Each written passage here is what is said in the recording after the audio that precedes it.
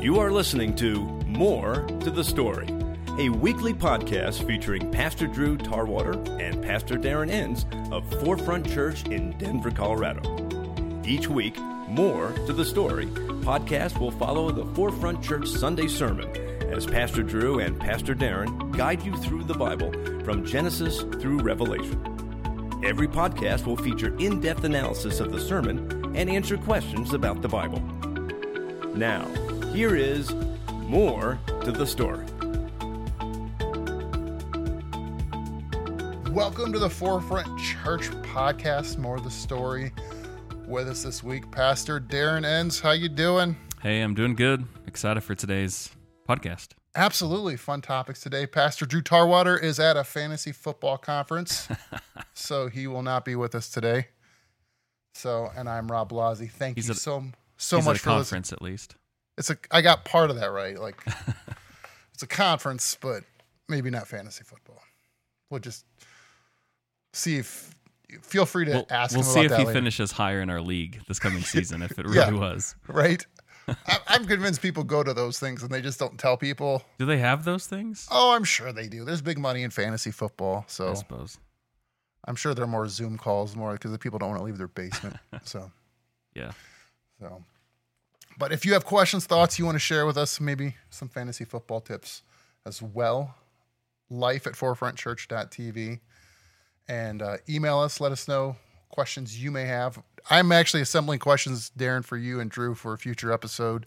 Cool. So just like a Q&A episode, just sort of what are some of the, I would say, surface level questions, because like it's easy with the Bible and theology to take one question and go, well, what's the root cause, and go down rabbit holes. But I'm collecting questions for you guys. Just it's a hobby of mine. So just fair warning. But last week was our 50th episode of More to the Story podcast, not including our bonus episodes, because those are bonus. Bonus, yeah. It's like, it's not your salary, it's your bonus. Yeah, we're like to a year of More to the Story podcast stuff. How fun is that? So we started in January of 2022, and now it's June. So 52, like next week will be 52 episodes. Right. That's one every week for a year, which means we've taken almost a half a year off. You got holidays in there. I know. I help people with podcasts outside of this, and I say if you can get 40 a year, you're doing pretty good. Everybody wants to be like, you got to be consistent and do one a week. Like, that is a lot of work for a lot of people. Like, everyone, you take a, We don't need breaks. We need sabbaticals. So and like even like with people like I talked to Drew about it, like with preaching, like you should be 40 Sundays. Like that's 12 off. Mm-hmm. Whether they're scattered out. Like, how can you plan that many talks and do them all well if you're having to do one 52 times a year? Yeah, you end up kind of recycling information. Oh yeah, no, absolutely. I'm like, I think I've heard this sermon before. Yeah, what season was this again? But we'll get into it. Could you recap what was preached on Sunday for us, Darren? Right. So Elder Pete preached last time, and he preached from Acts 15, where the first council, or the first gathering of Christian leaders happened. In Acts 15, and we've been talking about it in the podcast because it's in Acts 10 through 15 or 14 that there's this conflict brewing. There's this weird thing that's happening that the apostles and other people, the Jews specifically, are not prepared for, and it's that the Gentiles are receiving the Holy Spirit, and that is evidence that they are among the people of God just like the Jewish Christians are. So you got Gentile Christians asking the Jewish Christians, how are we supposed to do this thing now? Because everything in the ancient world was religious. There was no such thing as secular. Everything was religious. And so when you say religious, would you say like Jew Christian, or like not Jew Christian, that's weird. Like Judaism, or like was there other religion, like you're talking about like other gods? like other gods. Everything that you did was tied to a god and worship of that god or goddess. Okay. So like as a Roman or a Greek citizen, your participation in the economy was based on worship of a god. Okay. And so like if you're part of this trade guild, part of being part of that guild was that you offered sacrifices to this god, because this is the patron god of blacksmithing, or the patron god of what fantasy a grain. football or something. Yeah. And we don't sacrifice to those gods, do we? No, just only wings. Only wings. Right. So yeah, eating wings is a fantasy football god act of worship. No, man, that's weird. I like B-dubs. Anyway. Sorry. Okay. I'm the one that derails us all the time. You don't have Drew even to help you now. Yeah, that's true.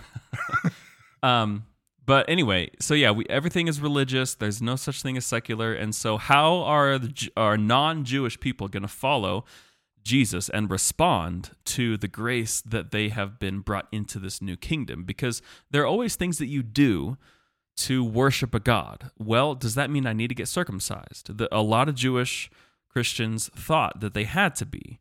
And it's at this point where we really start to see a division between Jewish people and then Gentile Christians and just Christianity in general, because the Jewish Christians gather here in Acts 15 in Jerusalem, and they decide that you do not have to become, or that you don't have to do Jewish things in order to follow Jesus as your Messiah.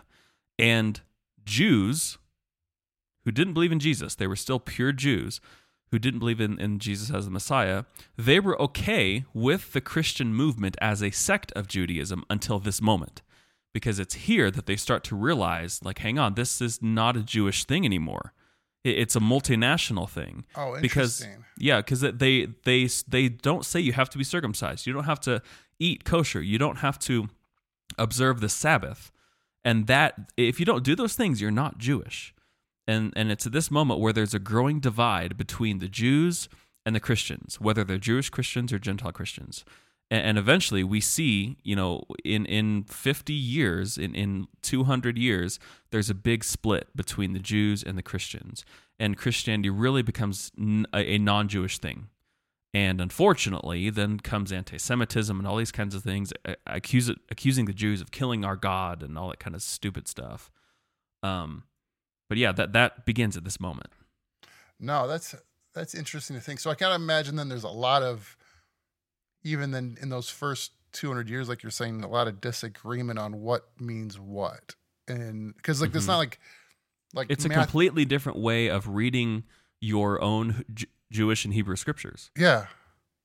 Yeah. So no longer were these things like a requirement in order to follow God, that they're now, you go all the way back to Abraham. And this is what Paul is trying to do in a lot of his letters.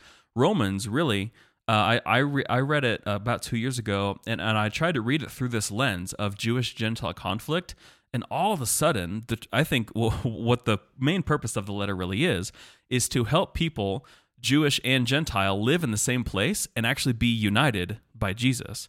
Because the Gentiles weren't doing Jewish things, and the Jewish people, Christians, thought that the Gentiles needed to do Jewish things, but that was never the point. And there's a lot of conflict that happens when they get together at the table, like in Corinth. Some people are coming together and they're eating and excluding the poor. Well, in Rome, Gentile Christians were coming together and excluding the Jewish Christians, and they weren't unified. And it's pervasive in the entire New Testament. This conflict is the biggest thing that the New Testament tries to hammer out. So then what were some of the ways they try to build that unity back? Because obviously, like, Paul's trying to get him to come back and or at least, like you said, unify. But after Paul, then what's the Christian movement, the Jesus movement how are they unifying? They're unifying around faith in Jesus. And then they're starting to recognize here that bears itself out differently in a lot of different places. I'm glad that doesn't happen anymore these days, by the way. Right. Yeah, no, you must worship Jesus this way. Like, especially with, we call it the worship wars, right? Mm-hmm. Hymns. You got to sing hymns. Oh, no, drums are of the devil. You can't do that. Can't have the 2/4 beat. Yeah. Or 3/4. No, that's a waltz beat, whatever. But yeah, it bears itself out a lot in dress as well. Can you wear jeans to church? I started to do that when I was in high school, and my parents just kind of had to put up with it. And now, forefront, like, everybody wears jeans. A lot of people. Isn't that funny how the culture of that changes, where it's like what's culturally important versus what's biblically important? And yeah. So how do you discern that? Like, we're in this times, like, how are they discerning what's culturally relevant to, we'll call it Jesus relevant? Well, I think that's a lot of what Paul talks about in Corinthians. When he comes in, so okay, in Acts 15:20, we see this, that their requirements are few, and that does not involve any Jewish things. So this is what the Jerusalem Council decides. Okay, this is how we're going to follow Jesus. These are the only, requests / high encouragements that we're going to do. Tell them to abstain from food polluted by idols. That means that any meat that was sacrificed in a religious ritual to a pagan god, from sexual immorality, and from the meat of strangled animals, and from blood. So and all this is again tied to a ritual from a pagan god. Some people would eat meat with blood still in it, like not fully cooked. And so, do we apply that to today and say we can't eat rare meat? Well, you shouldn't eat rare meat because it is very dangerous and bad for you. What about sushi? Well, this isn't really talking about that, because this is in the context of religious worship of a pagan god, like the strangling of animals and eating meat with blood. It's not tied to just, man, this fish is really good, not cooked. Like that. That's not what this is talking about. So we have freedom to eat sushi, even though this was a requirement placed on Christians from very early on. Interesting. And so then we start getting into the creeds and the importance that they brought people together to sort of answer questions. Well, my favorite's the Apostles' Creed, because that's kind of when people at least ask me, like, hey, when you're a Christian, like, what do you believe? I go, the Apostles' Creed. It's like that really... One of the earliest statements of what being a Christian, what we believe, yeah. Yeah, because like people always want to know, like, are you Baptist? Are you Lutheran? Are you Methodist? I'm like, I'm Apostle Creedish. Apostle Credoist. Yeah. So right. Because this is the first council, then there have been major gatherings of Christian believers forever since this first one. And so a lot of important people in the Christian church got together throughout history. And at some point, these people gathered again. And I don't think there's an exact date of when this Apostles' Creed was like ratified or put into use. But the Nicene Creed was, there was a council in the 300s, and it was really once Constantine, the emperor of Rome, allowed Christianity to be a religion, and then eventually it was made the official religion of the Roman Empire. That's when things really started to pick up, and they really started to define what they believed. And it's always a response to a heresy. It's always a response to a conflict, just like the Jerusalem Council was a response to the Jewish custom conflict. The other councils were a response to other conflicts. So the Apostles' Creed was a response to Gnosticism. Gnosticism was a belief that Jesus he wasn't really like human. I've got it up here. So the Apostles' Creed comes in and says that Jesus is divine, that he was conceived of the Holy Spirit, he was born of a virgin, and that he suffered and died, and then he went into heaven, and he is there, and he's going to be the ultimate divine judge. And it was a response to Gnosticism that believed that Jesus wasn't really divine, he was just the best, like, revelator of divine things. And Gnosticism was like, our physical body is evil, it's bad, we got to escape it, and try to get away from it. The Nicene Creed was a response to was a response to Arianism. Arianism was a belief from a guy named Arius, I think. Is that something like that? Seems reasonable. Yeah, that Jesus was actually not eternal. He was not eternally existing before he was on earth. And so that when the Bible says that the Son was begotten of the Father, that means that Jesus was born at that point as the Son of God, and that he did not exist back when the world was created, where John 1 kind of seems to suggest that he was. God, as he spoke creation into existence in Genesis 1, as God spoke, there was breath that was used to make words. The breath was the Spirit, and the Word was Jesus.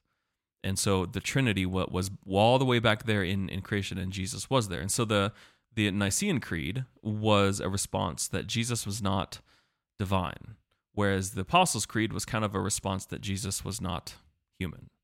And so over time, all these councils meet together and they decide things because other people are coming up with silly theology. And so they got to get together and they got to figure out what's going on. Yeah, no, it's interesting that they get together to help solve some of these big theological questions. It almost reminds me of like apologetics, like when even when Paul was saying, "Hey, no, we're not cannibals. This is what's actually going on." Yeah. But this is probably a much bigger gathering. And isn't this how they also then decided what books were in the Bible?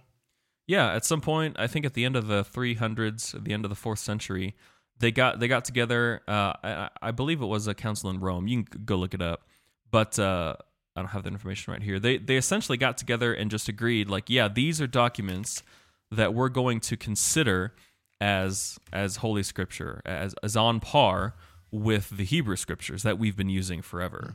And it wasn't really a big debate. There were a couple things that they were unsure of, but they had criteria that they used. It wasn't just a willy-nilly kind of thing and a conspiracy theory. You know, that's what a lot of History Channel stuff says. Yeah, a lot of opponents of Christianity will say, "Oh, the Bible was what was controversially made, and here's the real Scripture." In fact, there's some books on the bookshelf behind me that talk about the Gospel of Judas, the Gospel of Thomas. This changes the face of history. It's like, no, it doesn't. They knew it was there. Nobody used it because it was crazy and not actually written by Judas. And besides, Judas was the one who betrayed Jesus. Why are we going to use that as Scripture? That'd be ridiculous. Seems reasonable there. Yeah. So yeah, it had to be connected to an apostle, whether eyewitness or written by that person personally.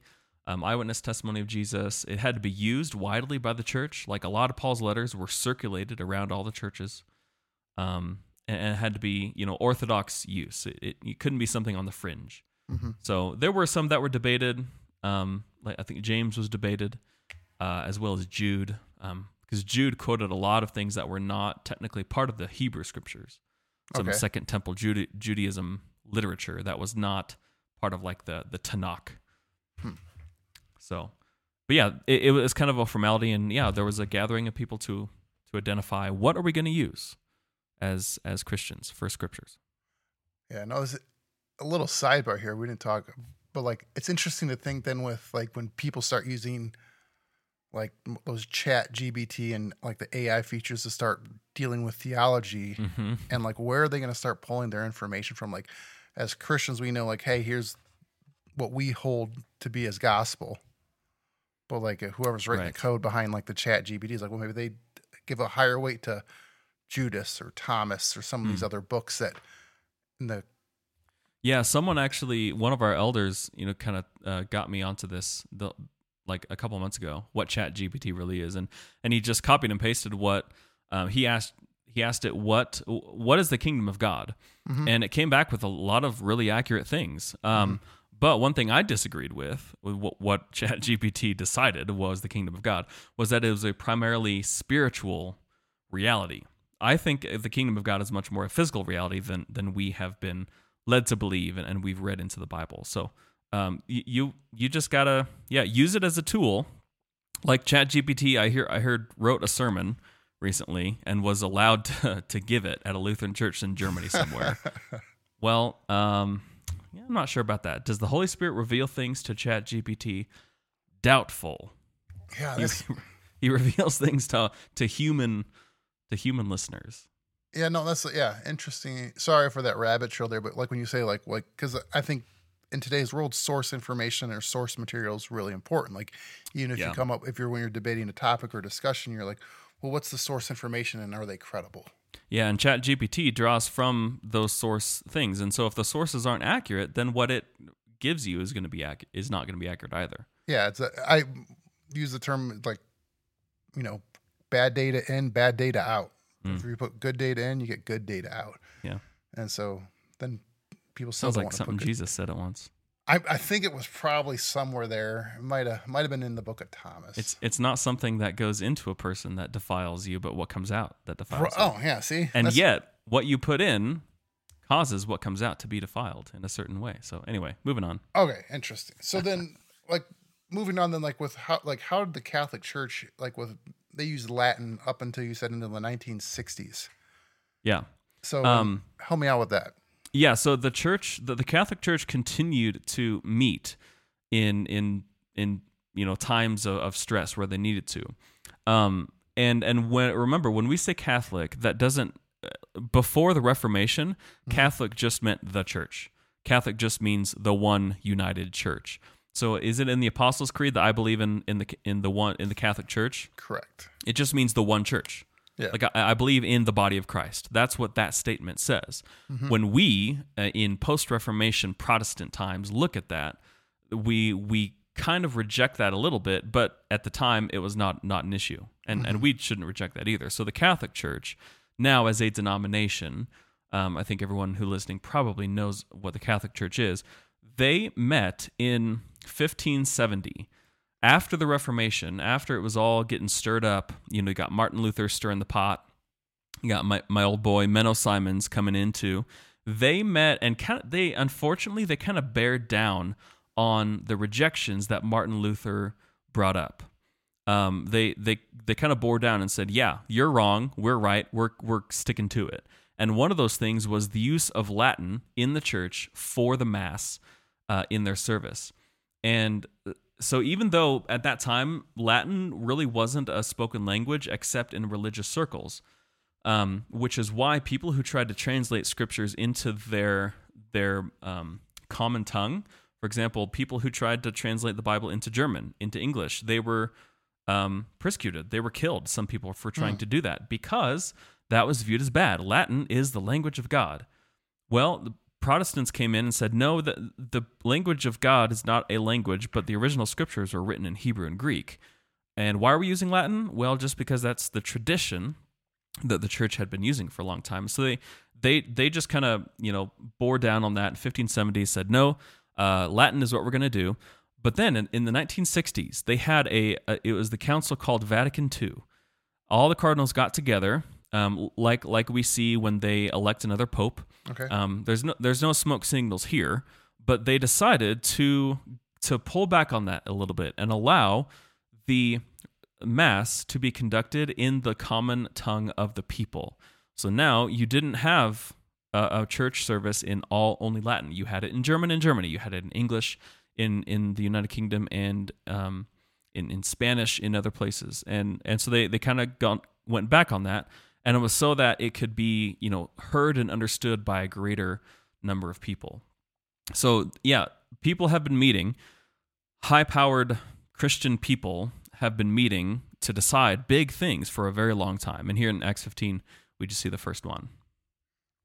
Yeah, no, it's interesting to think. And then what are some of the other things that are in Acts 15, like where they're trying to solve of issues of going on in the day of but pre-council stuff, I guess. Yeah. And so we kind of already mentioned that, the big thing is do you need to do Jewish things to believe in Jesus, who is also a Jew? In the letter that they send out, we see in Acts 15, verse 24, that there were people who went out from us, that is the people, the main Christian leaders, without our authorization and disturbed you, troubling your minds by what they said. And so right here is a record that there were people going around unauthorized, saying things, proselytizing Gentiles into becoming Jewish in order to believe and follow Jesus. And so they say, look, we know this has happened. We apologize for it. It's not our fault. They did this without our permission. Here are some people who are going to tell you what we do, and here's a written notice from us telling you, confirming the things that they are saying. And they sent people like Judas and Silas. They sent people eventually, Barnabas and Paul, to go out to these Gentile Christian churches and say, what you've heard from this group of people is not what we think is right. Instead, here is what we think you should do. And you should not eat food sacrificed to idols, don't eat blood in your meat, don't eat meat strangled by animals, and don't be sexually immoral. You would do well to avoid these things. Pete said it like, it would be cool if you did these things. It would be good for you. Not you should or you have to, even though I think we should all agree that sexual immorality is not a good thing. You probably shouldn't eat blood in your meat. Like even today, those are good things for us to follow. It is interesting, like especially with the blood in the meat, where you look back at some of the Jewish law, you could talk about being clean or unclean, but there's a lot of safety health concerns. Yes. So here, one of my favorite things to point out in the Torah, in the first 5 books, is that in Exodus, there's a law that says you need to roast your Passover lamb, cook it over the campfire. And that's a law to prepare your lamb for the Passover. But then later in Deuteronomy, that law changes to now you need to boil your lamb so that you can eat it during the Passover. And it's like, wait, hang on a second. I thought this was a law. So which one are we supposed to do? Are we supposed to roast it or are we supposed to boil it? It's about the context. In Exodus, they were about to spend 40 years in the wilderness in temporary shelters where they had to set up portable campfires, and they couldn't set up a permanent pot to boil things. So when you're camping, you roast your things over a fire, and there's a potential for that not to get cooked all the way through. So you just got to do a really good job.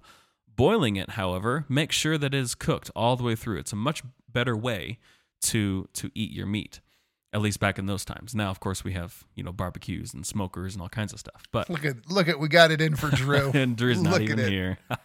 That's love right there. Yeah. So it's really about context. If you can set up a permanent kitchen, then you should cook your meat right, which back in that time was boil. So that's kind of the context of that. So when we talk about not eating meat or not eating blood, you need to make sure that it's cooked. It is a safety issue, like you mentioned. It's a good thing. Yeah, even like with like the not eating pork, there's like they eat a lot of garbage, pigs do. Mm-hmm. And so if you're eating what they're eating in a roundabout way, you're putting a lot of garbage into your body. Yeah. So because they eat anything, it's crazy. So as we wrap this up, anything we missed that you want to put a bow on, Darren? Yeah, we can dig into a bit more in 1 Corinthians, because Paul really comes and he almost / kind of contradicts this whole not eating meat sacrificed to idols thing. Mm-hmm. And so I'm gonna search. I'm gonna get there in my Bible. So 1 Corinthians 8, there's a title in the NIV that says concerning food sacrificed to idols. So if you have Acts 15 on the brain, you're like, wait, I thought this wasn't an issue. Like, Paul, why are you talking about this? In 1 Corinthians 8, Paul explains this whole thing. He says in verse 4, so then, about eating food sacrificed to idols. He essentially goes on, he says, like, we know, you and I know, that there's only one God. That these idols, quote unquote idols that you're sacrificing meat to, they don't really exist. Like that there's not something there, because we know that there is one God, one Father, one Jesus, one Spirit.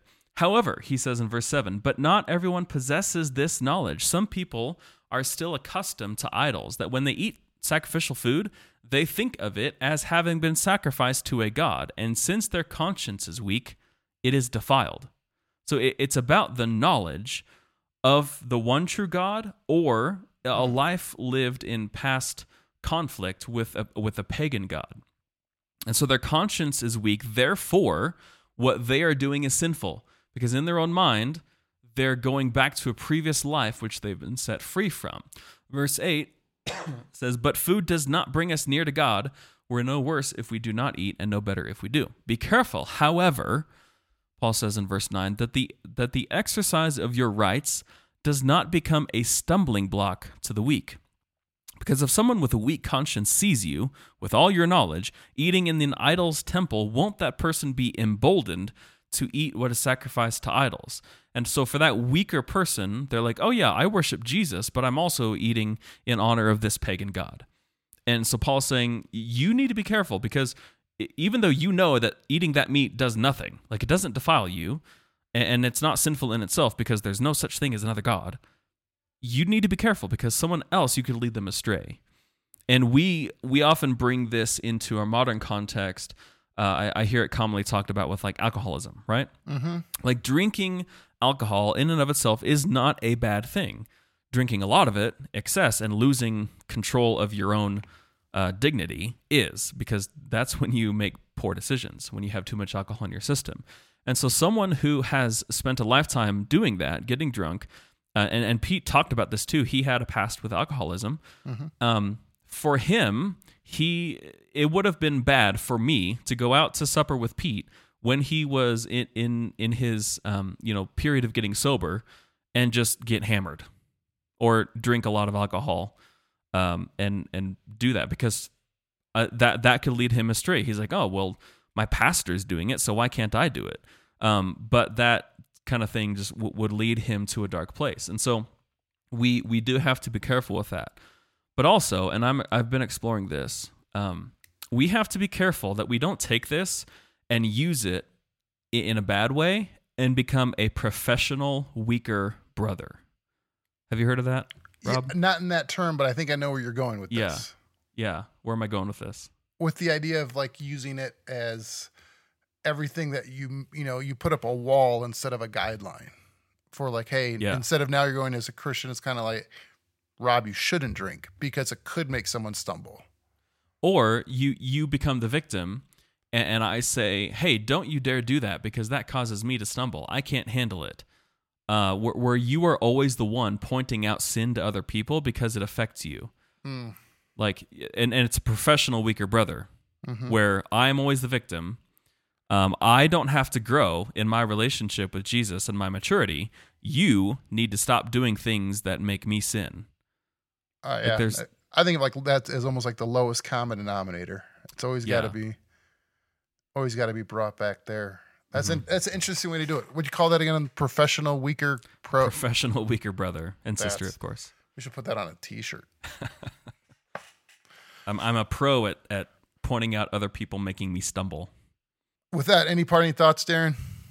Nah, I think we're good to end it there. All right, perfect. So thank you so much for listening. Send all complaints to Drew at forefrontchurch.tv, or if you want to connect with us live at forefrontchurch.tv. So thank you so much for listening, and we'll be here next time. You have been listening to More to the Story, a weekly podcast featuring Pastor Drew Tarwater and Pastor Darren Enns of Forefront Church in Denver, Colorado. Each week, More to the Story podcast will follow the Forefront Church Sunday sermon as Pastor Drew and Pastor Darren guide you through the Bible from Genesis through Revelation. Every podcast will feature in-depth analysis of the sermon and answer questions about the Bible. Thank you for listening. We'll be back next week with another edition of More to the Story.